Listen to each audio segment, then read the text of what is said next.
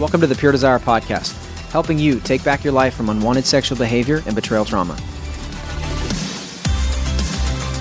Happy almost Christmas, or really whatever day you're listening to this. I'm your host, Trevor Windsor, and you're listening to episode 337 of the Pure Desire Podcast.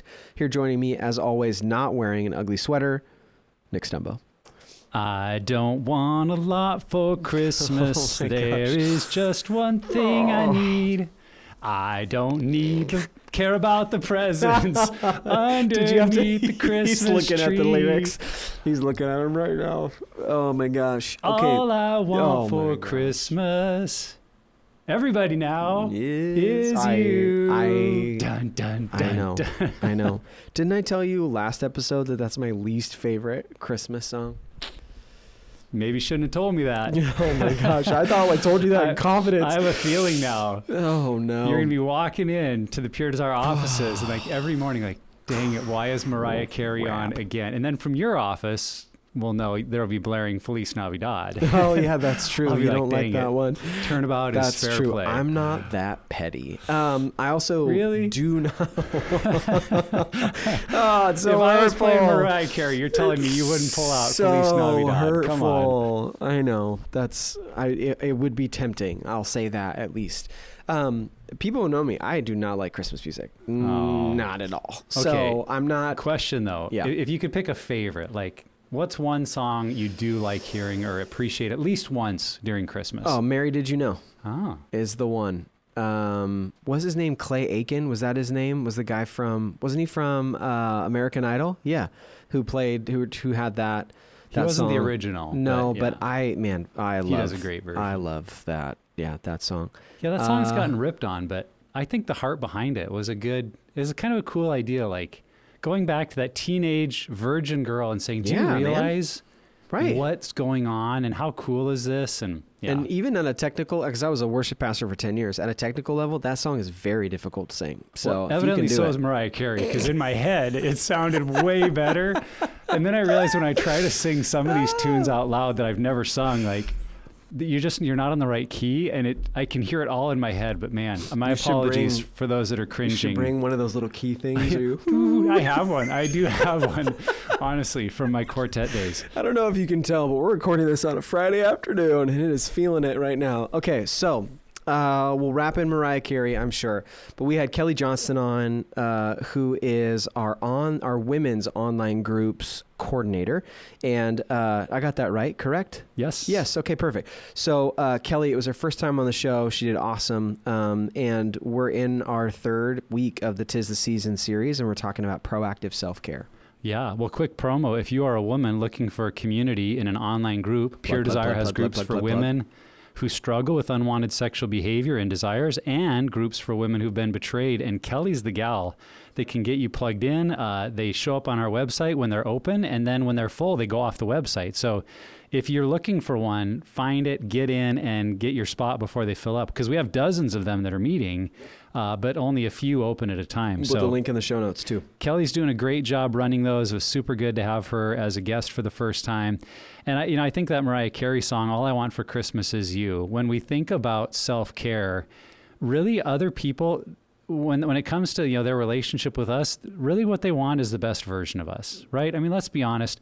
They don't want the grumpy side of us. They don't want us complaining about whatever, overspending, or why do we have to go to all these. So during Christmas, we're all challenged, I think, in different ways or times to bring the best version of ourselves into the conversation or into relationships. And so how could we utilize the power of self-care to bring the best version of us, and that people are glad when we walk into the room. And maybe it's not all they want for Christmas, but from us, that would be a gift to bring the best version of us into this season. All I want for Christmas is to never hear that song again. Okay, but it is a great episode. Kelly did such a good job, and there is a lot of good stuff in there. Before we get to it, subscribe to the podcast. We're on all the major platforms. And I said it at the end of the episode. I'm also going to say it here now, that you should share this with somebody. Someone who maybe is struggling to implement self-care, feels like it's selfish, give it to them. This is the right one. Also follow us on Try social. not to be passive aggressive. Yeah. Like we said also either be last aggressive, time. aggressive, or just kind. Also follow us on social media at Pure Desire PDMI. And then with that, here is our third episode in our 'Tis the Season series on proactive self-care during the holidays. Kelly Johnson, thank you so much for being here and welcome for the first time. Even though you are a staff member, this is your first time on the podcast. Thanks for being here. You're welcome. We're pumped to have Thanks for you. having me. Yeah, we're totally pumped to have you. I didn't tell you this before, but like I was talking to some of our groups team and was like, I need someone. I think I was talking to Ashley or Emmanuel. They've both been on the show. I was like, hey, would Kelly be good at self-care? And both of them were like, oh yeah, let's do it. Let's 100% use Kelly. So we're going to do that today. We're going to lean into your experience there, but the holiday season is moving right along. We're smack dab in the middle of all the celebrations, all the Christmas music, bleh, and all the things that are leading up to Christmas Day. And this can mean lots of stress for people, struggles with family, and obviously an array of other potential issues. An important aspect of the recovery and healing journey is self-care. And today we're going to look at how to be proactive with our self-care during this season that can be so stressful. And there are, not a lot of boundaries and our schedule's wonky and all of this stuff. So we're going to lean into that. But first, Kelly, this being your first time on the podcast, and there may be some people who outside of the online group community don't know much about you. So will you kind of introduce yourself a little bit to our listeners? Absolutely. I was going to say you betcha and give away where I'm from. Yeah. So I'm the Midwest girl. I live in Wisconsin, but pretty much grew up in Minnesota and Wisconsin. So, but yeah, I've been here my whole life. And I have been a part of Pure Desire in several different ways. I started back in 2015, starting to lead groups in my church. Started with Betrayal and Beyond after a PDU weekend at our church. Just kind of similar to Ashley's story. It's like, yeah, we need a group, might as well be me. So I started leading Betrayal and Beyond with very little experience. And then our ministry quickly grew into Unraveled. We had some men's groups and really got connected to Pure Desire to know how to really create a ministry that was a little bit more intentional, I guess. So been leading groups in my church, just started another group last night, actually, and going into my 9th year. It's awesome. Nice. And I was a trip advisor for about 3.5 years before I came on staff. So I've just celebrated my year anniversary here. That's right. And yeah, just super excited, a little surreal sometimes that this is where I landed, but I'm super thankful for it. Wisconsin, but not a Packers fan. Just like to be really clear. Right? Yeah. Really Which is ironic. She's from Wisconsin and not a Packers fan. Yeah. You've never been to Wisconsin and you are a Packers fan. That's not true. I have been to Wisconsin. I've just you haven't never been to Green Bay. That's right. Not to or Green a Bay. game. Right. Or a game. But if there's a listener out there who wants to gift me a game, Man, I what would a love you memory that would forever. be. Yeah, we met Kelly, I think before I was even on staff full-time as the director. I was still a pastor when we did the PDU at her church, and That's we awesome. met her there. And it's just been really neat, Kelly, to watch your journey, to watch you have all the questions that people have the first time about group and betrayal and what do we do? And then just to keep hearing like, oh, their church is running more groups and, oh, Kelly's leading it. Because I remember that, like you were very interested, but you did not feel like you were the person to lead it, but kind of for a lack of others taking the reins, you're like, well, if no one else will do it, here we go. And it just felt like every time I would hear about your church, you guys were taking more steps forward. And I think you really are, so for those who want to reach out to Kelly, you really are a testimony to, you don't have to have all the answers, just do the next thing and see how God uses it. And now Kelly's, leading lots of groups and other leaders at her church, and she's on staff. So yeah, we're really excited, Kelly. To get to our topic today, I know this might seem a little elementary for a few of our listeners, but just to make sure we're all starting on the same page, let's talk about a definition of self-care. What is self-care and what does it look like? Well, as you get to know me, you'll find out I'm a word junkie. So I love words. I do a lot of word studies, and I really wanted to look up a definition, and I kind of threw like 2 or 3 of them together and made this definition. I said it's the ability and practice of taking action through self-awareness and self-control with the intent to achieve, preserve, promote, or improve one's own health and well-being. That's a big mouthful, I know, but there's so much in self-care, and I just thought that kind of encompassed it all. Yeah.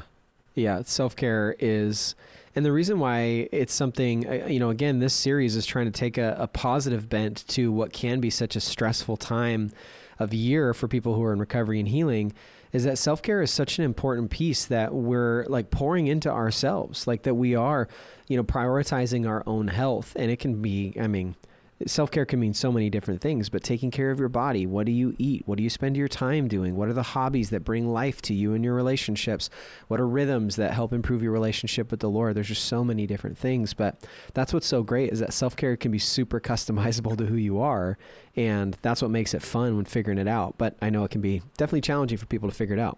Yeah. When I think of a definition of self-care, I think there's the reality that if we only do what comes naturally, if we only do the easy thing, we'll actually gravitate away from healthy things. Because the easy thing is usually the sugary food, it's not exercising, it's avoiding hard situations or difficult decisions. And if we just consistently do that over time, we will be very unhealthy. And so in a sense, to me, self-care is any choice we make to move towards health in our life, to do something intentional or proactive or a little out of our ordinary, easy routines, to do something to work on a better version of us. And if we're doing that, I really think it can be self-care. And it looks like a million different things for a million different people. But if the goal is to be proactive about moving towards health, we could define that as a form of self-care. Yeah. So Kelly, let's press into that. So oftentimes we can see self-care as something that's like reactive. When something goes bad, okay, how do I retreat and take care of myself, bring care to me? But how do we practice being proactive with our self-care? What does that look like? I think you guys made some really good points there about, it can be something that's, like getting a massage. Some people think of the more frivolous things, but I also think of all the really practical day-to-day things. I know last night in our Unraveled group, our first night, the first thing we look at is our sleep patterns. What are your consistent in your sleeping? Are you getting enough sleep? Are you going to bed on time? Are you waking up at a reasonable time? What are the things that are keeping you from getting to bed on time? So when I think about being proactive, I think it kind of comes to like a shift in our perspective. And you guys brought up like food. And for me, this has been part of my journey as well. So I think about it, if we gain 10 pounds and then we're like, oh, I need to start doing something to create better habits in my life. And then we start exercising and we start, being intentional about what we're putting in our body. And we're constantly like doing that catching up game. We can do that in our spirituality too. If we only pray and we only get in the word when life is hard, we're going to find that things are not going to go as well for us. Where if we were intentional, in our food journey, in what we're putting in our body on a regular basis, we're not going to have these deep dips where our weight gain is out of control. And the same in our spiritual walk. So I think self-care in all of these areas, if we're just taking it one little step at a time and we're being more consistent with it, it's in the long run, it's just going to kind of even things out for us in our life. And we're not going to have those deep emotional dips and just the extra stress that we have, especially in the holidays. The word that comes to mind for me when I think of proactive self-care is the word rhythms. What are the rhythms that I'm establishing in my life that I know create health, create margin, create space for God and relationships? And we see this all the way back into the beginning of creation and in Genesis 1 and 2, that God gives this intentional rhythm of Sabbath and of resting from his work on the seventh day, and then telling the people of Israel, 6 days you can work, but then rest. And this rhythm of, I have to have times where I'm able to take a break from work. And so for me, like there's a lot of intentionality. Now, I'm not as intentional about the Sabbath concept as, some could train me in that. But like when it comes to taking work home on the weekend, those of you that know me at PD, like I don't do it. I don't reply to emails. I mean, yeah, if there've been times crises happen or emergencies come up or we're doing events on weekends, but in general, like when I leave Friday afternoon, it's like, I'll see you Monday, and whatever needs to happen can wait. And so for me, I know that's part of my self-care, that otherwise I get too wrapped up in work. I don't engage with my family. I'm always on. And now I could probably use some similar rhythms with how do I also pause from work at home and just that feeling of always doing something. But that's just something I think about, that maybe we might be tempted to undervalue, to just say, well, yeah, of course I take the weekends off and I don't work. Like, well, no, that is a form of self-care, that you're seeing I'm a healthier person when I do this. So for me, that also includes making sure I get out on a run 3 to 5 days a week. And I know not everyone runs. Other people, it might be the gym or other cardio or biking or just a walk or getting out and, playing fetch with the dog. That rhythms like that right now, I'm getting my heart rate up. I'm getting some sustained cardiovascular work. It's just going to make me a better person the rest of the week. I'm able to deal with stress better. I'm more resilient. And I don't wait until I'm stressed out to go for a run. I mean, sometimes I do. That can be a way to manage stress. But I just know, hey, I want to be in a healthy headspace. Getting regular exercise makes a big difference. So what are the rhythms that for you support self-care? And then maybe really pertinent to this episode, if we see that we have those rhythms, how do we make sure we don't totally abandon them during Christmas? Because I think that's what happens to way too many people. They have good rhythms, and then Christmas comes, and holidays and vacations and Christmas parties and cookie trays and their favorite candies back in the store, and it's just like, there go all of my healthy rhythms. And I get that we might adjust some of them, but how could we hold on to the rhythms that we know are crucial for us?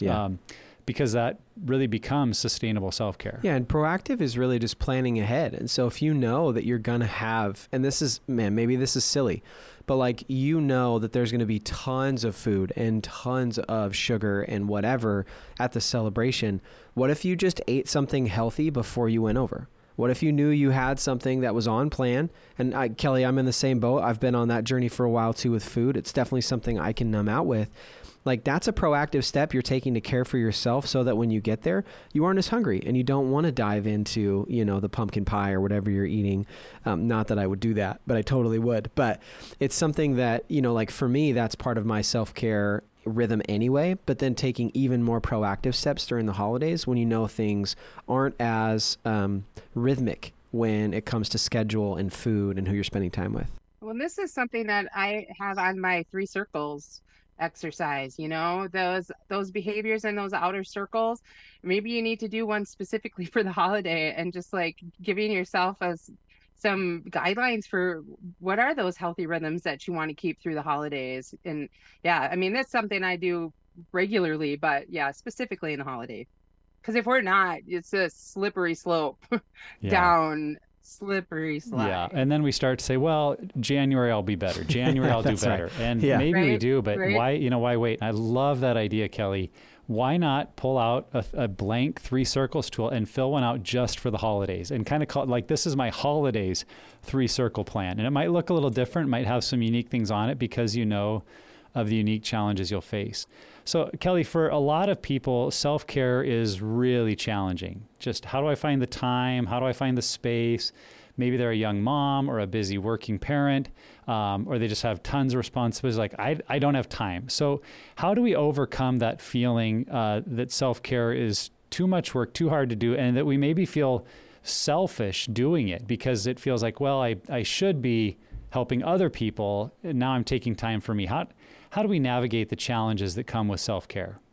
I really think if we look at self-care as an investment, that kind of changes the game. And again, I did a little pre-work on that word. And an investment, this is really cool. An act of devoting time, effort, or energy to a particular undertaking or behavior with the expectation of a worthwhile result. So it's like, remember what you're working for. What are you trying to accomplish by having the self-care in your life, and reminding yourself that you're just investing in yourself. You're investing in creating for you and the entire environment. I think about I've had a couple of women in our Betrayal and Beyond group ask questions about how do I stand firm? This is a little bit of a left turn here, but how do I stand firm in my safety action plan and in enforcing something that's happened when there's been an infraction in that? So, like, how do I practically stand in that when maybe I have feelings of guilt that my husband's sleeping in the other room, or he's still gaslighting me through this, or just making life miserable? Like, how do I stand in this boundary? Because I think boundaries are part of self-care, 100%. So, like, how do I stand in that? And again, keeping that perspective of this is an investment in your marriage. It's an investment in your husband's recovery. It's an investment in you feeling safe. So it's like, it's kind of just shifting that perspective and reminding yourself what the goal is. What are you working towards? So I think that comes in a lot of ways, even in creating a less stressful holiday. I don't know if we can have a stress-free holiday, but a less stressful holiday, reminding yourself that you're creating these boundaries, you're having this time of self-care because you're investing in a desired outcome. Yeah. I know for me, I struggle with the timing of self-care because, like, you know, my wife, she has like work that she does, but primarily she's a stay-at-home mom. And so when I get home, the thought of me doing self-care is kind of like, I feel like I'm putting her out.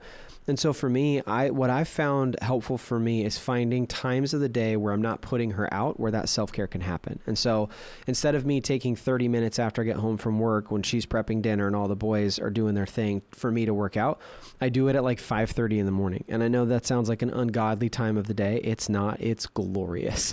But at 5:30, no one in my house is awake. And so I'm not sacrificing that time.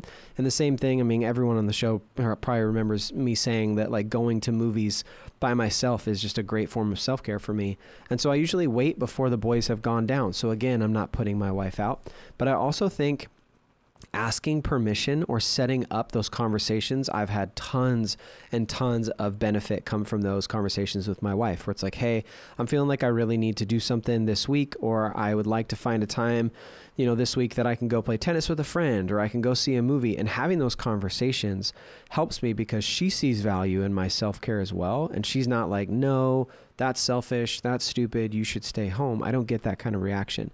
And so for me, it's almost like I'm having that conversation that gives me that permission that I can make that investment in myself. That's just what has worked for me.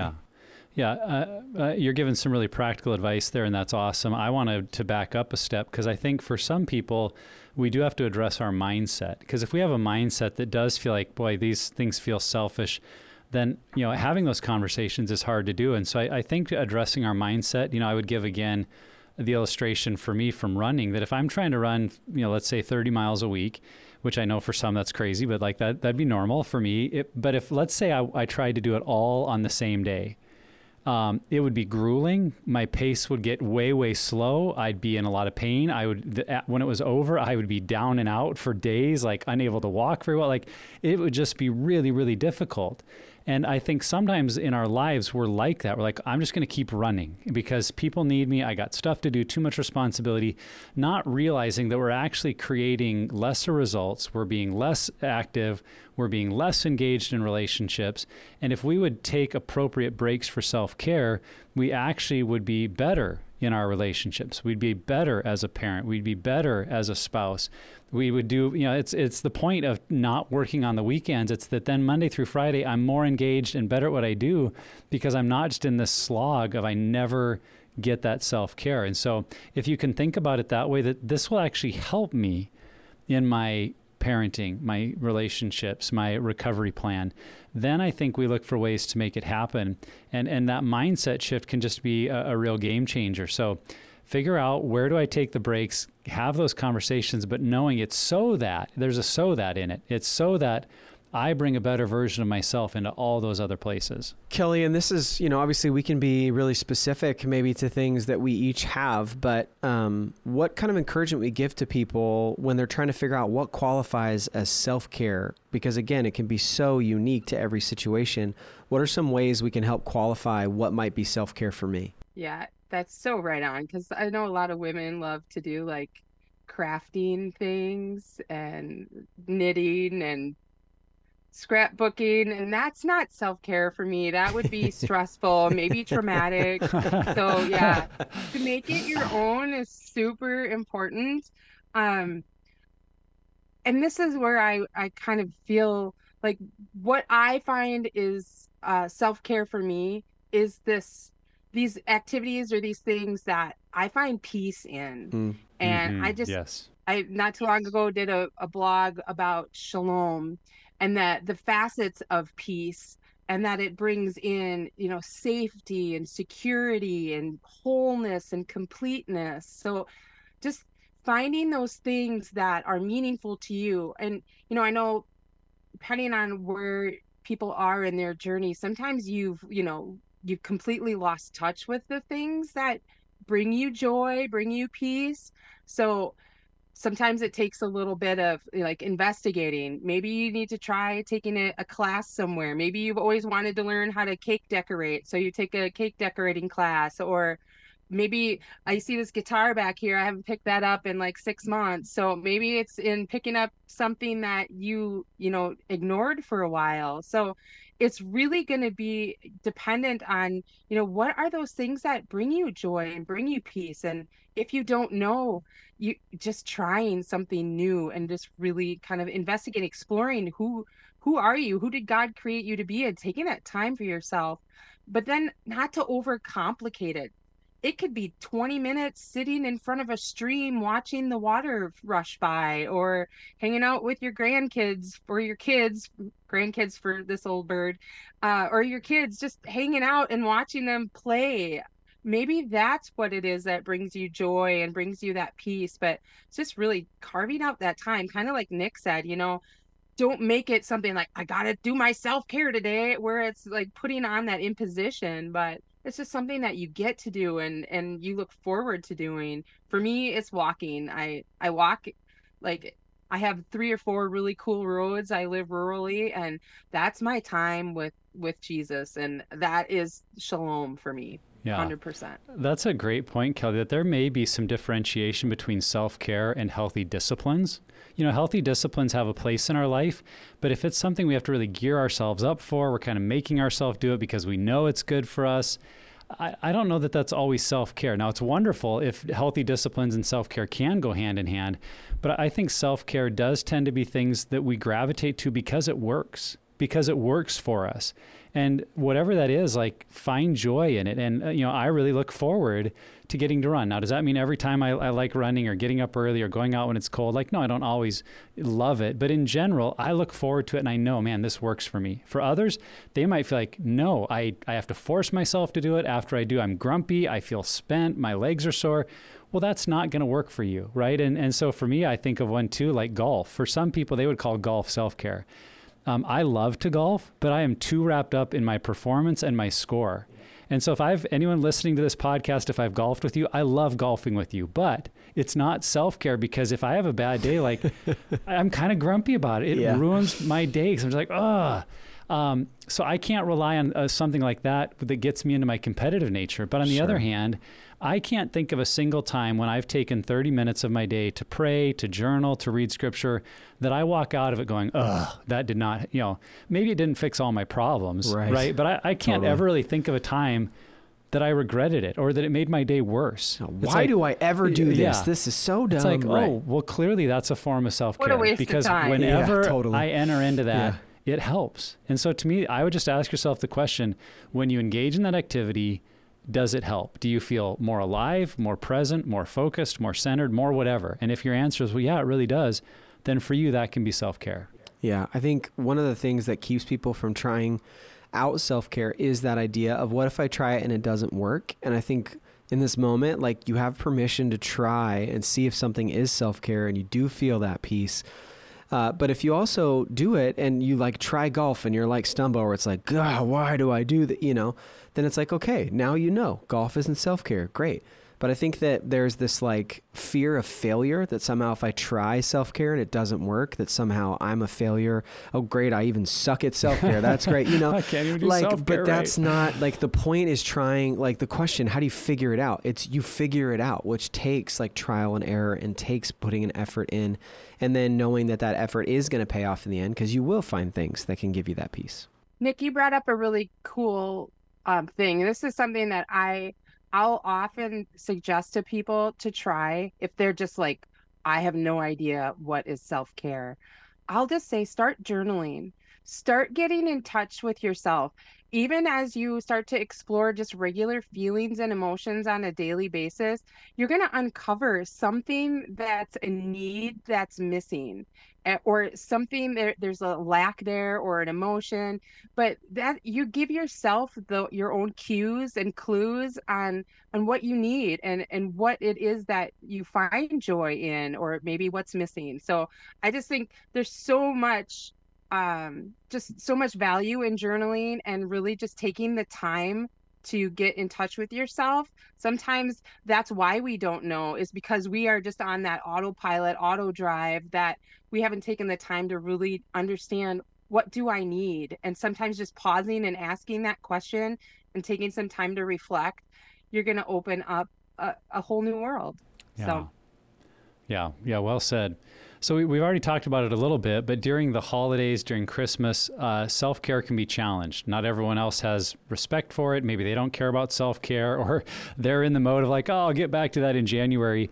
What can we do during the holidays to kind of keep our eye on the ball with our self-care if others aren't being very supportive of it? yeah, I think about, there's kind of two types of people in that situation. There are those that just don't really even want to hear your perspective, and those that maybe are just unsafe to hear that perspective. So I don't know. I know for me, when I need to if I'm not feeling like my boundaries are being respected, if at all possible, to have a healthy conversation with those people, I'm going to kind of explain myself and say, hey, this is why I'm choosing this, or maybe it's not even an explanation, but it's just this is what is going to happen for me, and this is just the way it's going to be. So just so they have the expectation. I think expectations are a big deal when it comes to self-care. But again, not everybody's healthy enough to have those kind of conversations. So again, I think it comes back to that perspective of being okay to remind yourself that you are making that investment in yourself, and that you are pursuing health, but the people around you may not be in a healthy place to understand why. So I don't know.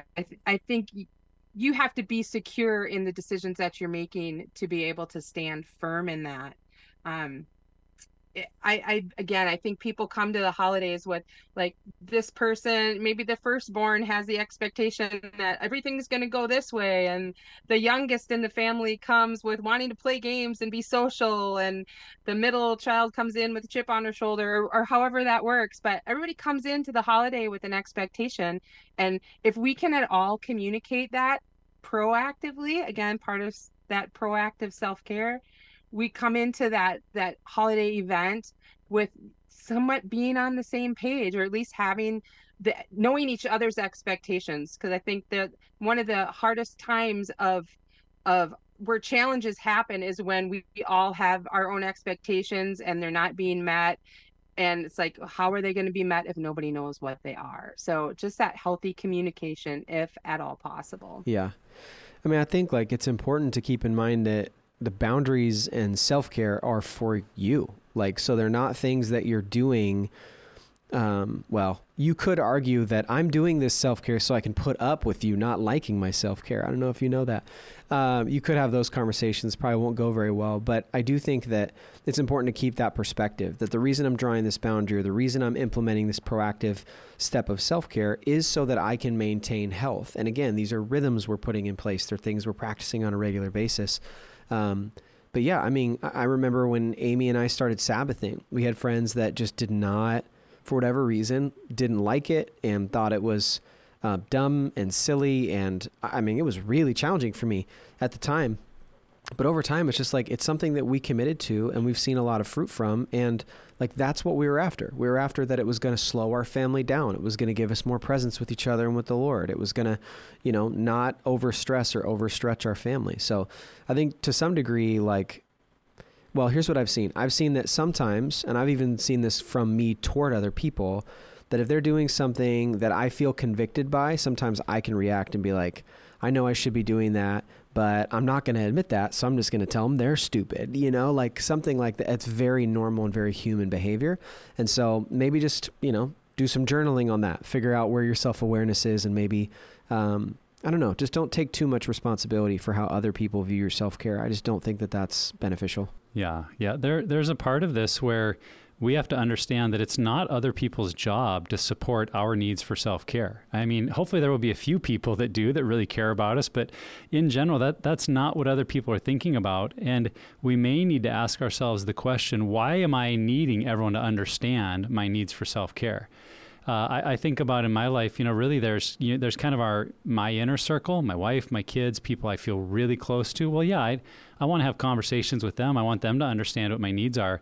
But if they're not in that inner circle, other friends, acquaintances, people in my small group, like, I don't need them to understand. And maybe that's an area I need to let go of other people's expectations. And so if I'm leaving a party early and someone asks why, and I say, well, I need to head to bed, and they're like, dude, come on, it's like, sorry, got to go. And if they don't understand, it's like, okay, maybe that's part of my journey, is I need to learn to not manage people's expectations of me, to not try to have everybody think well of me. And if they don't understand something I need, that's okay. I can let go of that. That's a them thing, not me. No, I'm not saying be rude about it or, you know, act like a jerk in how you treat people. But if you are practicing some healthy rhythms of self-care and others that aren't in that immediate circle, don't really understand, to just have peace with it. Like, that's not their job to. And I'm going to know what I need, and I'm going to pay attention to that, whether it's December 25th or, you know, June 3rd, no matter what the calendar says. I know what I need to be a healthy version of me, and to the best of my ability, I want to live that out. And if others do or don't understand, I'm not going to get too wrapped up in that. Yeah. So, Kelly, let's press into this part of it. What if something that we're doing for self-care or to meet our own needs has a negative impact on other people? How do we navigate like that? How do we figure out, is this actually a good thing that they're just overreacting to? Or how do I know this is something that I need to make a change because it is really hurting somebody else? Yeah, that's a really good question. Yeah, I think about, again, if somebody's like, how do you know it's affecting somebody negatively? Have they come to you and said, hey, why are you doing this? Then yeah, having a conversation, and maybe there is something that you can modify in what you're doing that's affecting somebody negatively, if that's the case. But I kind of lean more towards Nick on what he was just saying, like, you know what, this is what I need to be healthy. And maybe it's making them uncomfortable because they don't have healthy boundaries. Maybe it's, you know, they're feeling left out, or that you're not catering to them for whatever reason. But, you know, all I could think about in this question is my daughter. My daughter has some of the most amazing healthy boundaries. You know, she's got 5, she's due any day with her 6th baby, and she's fantastic with just being able to say, no, that doesn't work for me. No, we're going home for nap time. And no, I need to just be here for my family. And I know that makes some people uncomfortable, but man, I love it. And she's such an example to me. I mean, she's the epitome. Every time I answer that question in my books about like who is a good representation of boundaries, I say my daughter. She's amazing. So I don't know, that maybe didn't completely answer the question, but again, I just think dialogue, you know, we got to be able to be real with each other and to share. But again, like Nick said, if you don't get it and you don't understand, this is what I need. And it's okay that we maybe just agree to disagree. I think about, there's a meme or something on Facebook that says, in regards to boundaries, like the only person who gets frustrated with your boundaries is the person that they're meant for. So I don't know, that kind of That is comes very to Yeah, true. mind. maybe a Yes. sign there. Yeah. With this question, I'm assuming the conflict maybe is with someone that's more in my inner circle, my spouse, my kids, people that really deserve a level of communication from me. And if it's having a negative impact on them, it may be that we haven't communicated very well about our needs or when is an appropriate time to pursue it. Back to our examples. Yeah, my wife knows running is a form of self-care for me, but if it's like the middle of a family gathering, I'm like, well, going for a run, see you later. And it's like, Bye. why did Nick just take off? Yeah, Or right. you say to your wife, well, see you later. I'm going to a movie and it's 4 p.m. and the family's coming over at 7. And she's like, seriously, like what are you doing? And so if there's not been communication, if we're only looking at what's good for us and not thinking through how does this fit with what's happening, then we have to be aware, well, maybe I'm being kind of selfish in how I'm practicing self-care. So the communication of, hey, what are the plans for today? What is this, as we have some family over, what does it look like schedule-wise? Where would be appropriate times for me to take that walk, go for the run, hit the gym, call the friend, do my group lesson, whatever it is, figuring out what is a time that works so that the people that we do kind of owe that responsibility of communication to feel like they can be on the same page with us. And the other thing I would say about it, there are tendencies we all have towards some self-blindness. That maybe there are places where self-care does seem to go into just abandoning responsibilities or being a little selfish. And if it's someone that loves us, that is in that inner circle, we need to be open to their perspective. So if they say, hey, honey, I appreciate that you run for self-care, but I'm questioning why you need 4 hours today. Could you maybe do something shorter? Or, this is the 3rd day in a Is row. that how long you run? No, I just want to be I'm so just, okay. No, Oh well, my maybe gosh. in some marathon training phases in the past. But you hear, if you were saying 3 days in a row, I'm going to a movie, and and a spouse started to say, hey, could we talk about where is the balance between what's self-care and where you're just doing something you enjoy because, it's easy and you don't have to be around our kids, or you don't have to see my family, or you don't have to help go buy the Christmas present. So if we are practicing self-care in a way that's leaving others feeling like we're just escaping, then again, we need to be open to their perspective and be aware that maybe I am using a healthier activity for some unhealthy purposes, like my past of avoiding work, avoiding responsibility, avoiding whatever, I should be doing instead. Right. And allowing people to have that honest conversation with us is helpful. And that's why being proactive is so helpful. You're looking ahead. And this is a thing where when the celebration, it's not like, I guess this isn't necessarily true. Some people have families show up just like, surprise, we're here for a Christmas celebration. But usually not. But usually there's a plan. Normal people, right? I don't know what that means, but have, this is the date our family's getting together. If you know that that's true, then put the days leading up to it in and around that time where you can say, hey, I know this is going to be a really stressful time for you. What does self-care look like for you, to your spouse? What does it look like for you leading up to it or after? And the same thing for me. And so it's planning. It's literally putting a game plan together to implement self-care with the benefit, again, of an investment in us that we can be healthier in these. And that's why we're talking about it. That's because there are situations during the holidays where it's really easy to not be healthy. And so, again, planning. And maybe especially at the holidays, look for opportunities where your self-care could adjust a little to include other people. Yeah. I found having one of my kids that participates in things I enjoy made it a lot easier to do self-care. So, having a daughter that loved running and having a plan like, hey, 9 a.m. tomorrow we're doing our run, it was really easy for my wife to be on board because she supported the father-daughter time. She liked seeing our daughter stick to her running plan. And it was kind of like something that we did together. And so maybe for you, it's taking that walk with a family member, taking one of our kids to the movie, or whatever it is we do. Like, is there a way? And I know that's not everything. Like, you can't always invite people into your time of journaling and prayer or that sort of thing. Not inviting my 6-year-old to watch John Wick 4. Exactly. Yeah. But a lot of our activities could maybe include, hey, I'm going to do this with someone. It's good for me and it's connection. And if it's our spouse, that much better because then they can feel included. Yep. To that point, Kelly, how might our self-care be helpful to our spouses, to family, or close friends? I think sometimes we think self-care, well, it's for me. But give us a perspective. How is our self-care actually for other people as well? Yeah. We're just better humans when we take care of ourselves, and that overflows everywhere we are. I don't know if this is a quote or if I heard it in a message, but It said, if I'm not in the word for one day, I know it. If I'm not in the word for 2 days, my wife knows it, or my spouse. If I'm not in the word for 3 days, my kids know it. If I'm not in the word for 4 days, everybody knows it. And I think that's like the measure of self-care. So, like leading up to a family event, you might not want to be like slacking the week before because you're going to be a mess. And yeah, I just think we are better. When we invest in ourselves and we're taking the time for ourselves, we have way more to give other people. It's like fill your cup so it spills over to other people.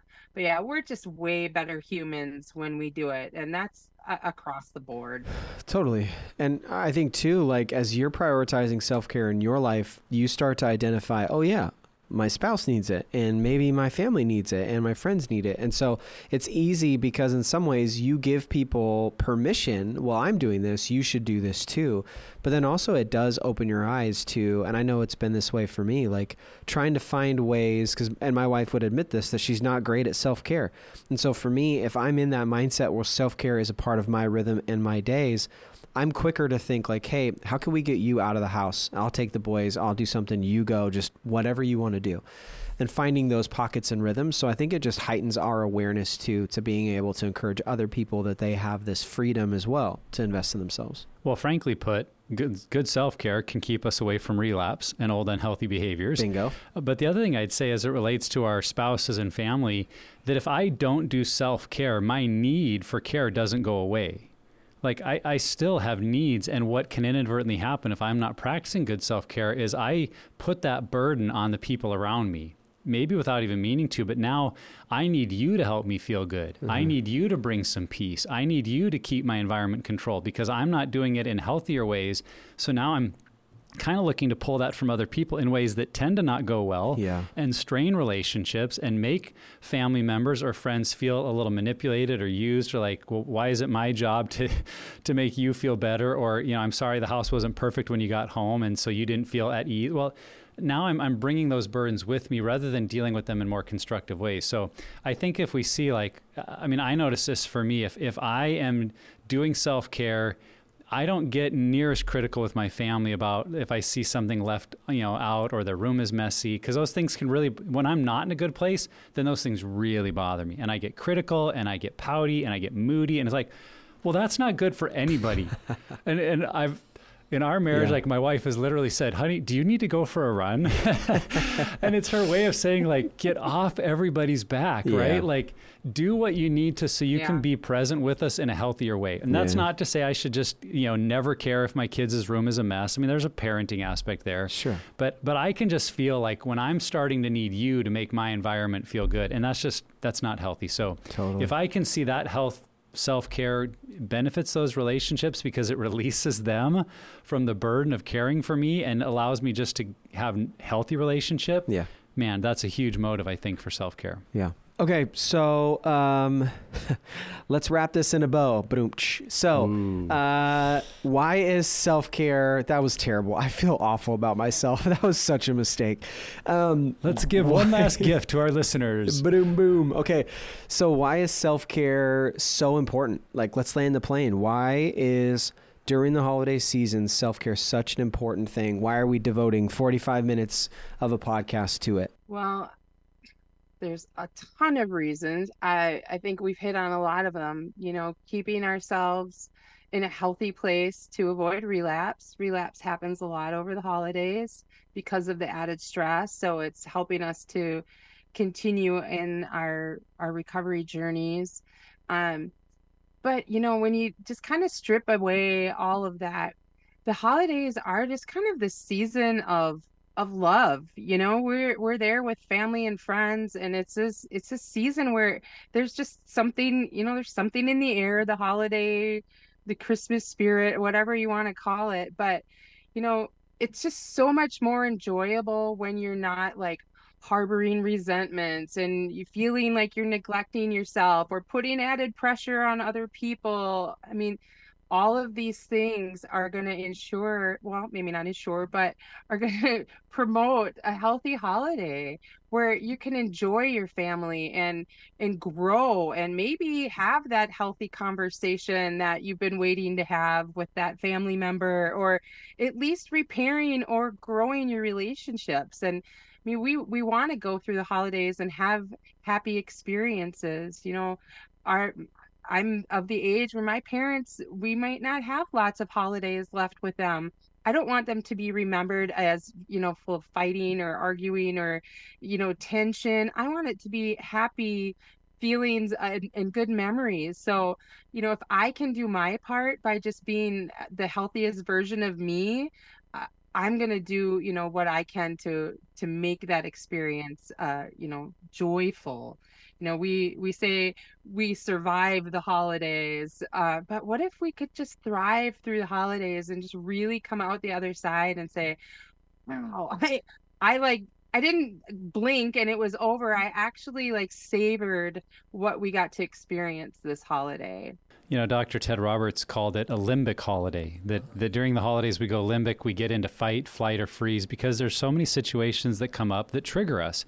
And when we go limbic, nobody wins. There's not good that comes of that. And so self-care is a major part of keeping us from going limbic and instead handling situations in a way that have the probability of a much better outcome. And so if you think about it, if during the holidays I'm traveling to see family that I know there's been conflict, it could be triggering, and I show up stressed, overtired, with poor diet choices, my brain's not in a good space, well, how likely are those conversations to go well? Not great. Honestly, it's like it's a ticking time bomb at that point versus if I'm aware of the needs, if I'm aware that, man, I'm going into some stressful situations, or I'm going to be around people that have a way of maybe bringing out some old and healthy stuff, but I can show up appropriately rested in community, people that support me, feeling, prayed up, to use that term, that I've been journaling about it. I'm just in a mindset like, what, I can handle this. I can be resilient. I can trust the Lord in those situations. And the probability of a good outcome is way, way higher. Now, there's no guarantees, but if I can do what I can do to be a good person in those situations, it just increases the likelihood of a good experience for everybody. So do what you can do and then ask for God's help in the places that you're really nervous about. Yeah. I mean, just to boil down, I feel like I'm just taking what you're saying, but it's a way to show love to other people. If you are at your best, then you are bringing your best to those situations. You're not stressed. You're present. You're available. You're kind. You're compassionate and warm, which, I think are things that we all want of ourselves to some degree. That's a way to show love to people. If you care for yourself, you can better care for other people when you're around them. So I think it's just, and I've heard it, I'm not just using it because it's a holiday series, but I've heard this, that our health is the greatest gift we can give other people. And so why not? Why not make everyone else's experiences better by you being at your best? Kelly, I'm going to be honest. You have done a fantastic job. Thank you so much for being on the show with us. Great to have you. We're grateful that you, this is something that seems to be such a thread in your life, and that's awesome because we know that there are people who struggle with self-care all the time, but especially during the holidays, and the holidays is absolutely a time to be proactive with your self-care. And we know that our conversation with you, I'm sure, encouraged a lot of people on how to better do it. So thanks for your time. Thanks for your work on you and your self-care and for being with us. Absolutely. Cue in cheesy Christmas music. That's right. For sure. And wherever you're at. Thanks for having me, you guys. It's been a lot of fun. Absolutely. And wherever you're at on your journey, Pure Desire is here to help you take back your life from unwanted sexual behavior and betrayal trauma. If you or someone you know needs recovery and healing, go to puredesire.org and begin the journey today. If you like this episode or a fan of the podcast, please share it with others. Look, someone's going to want to listen to a self-care episode. You know that person who needs it. Share it with them. Make sure to check out the full episode on YouTube as well. And lastly, never stop being healthy.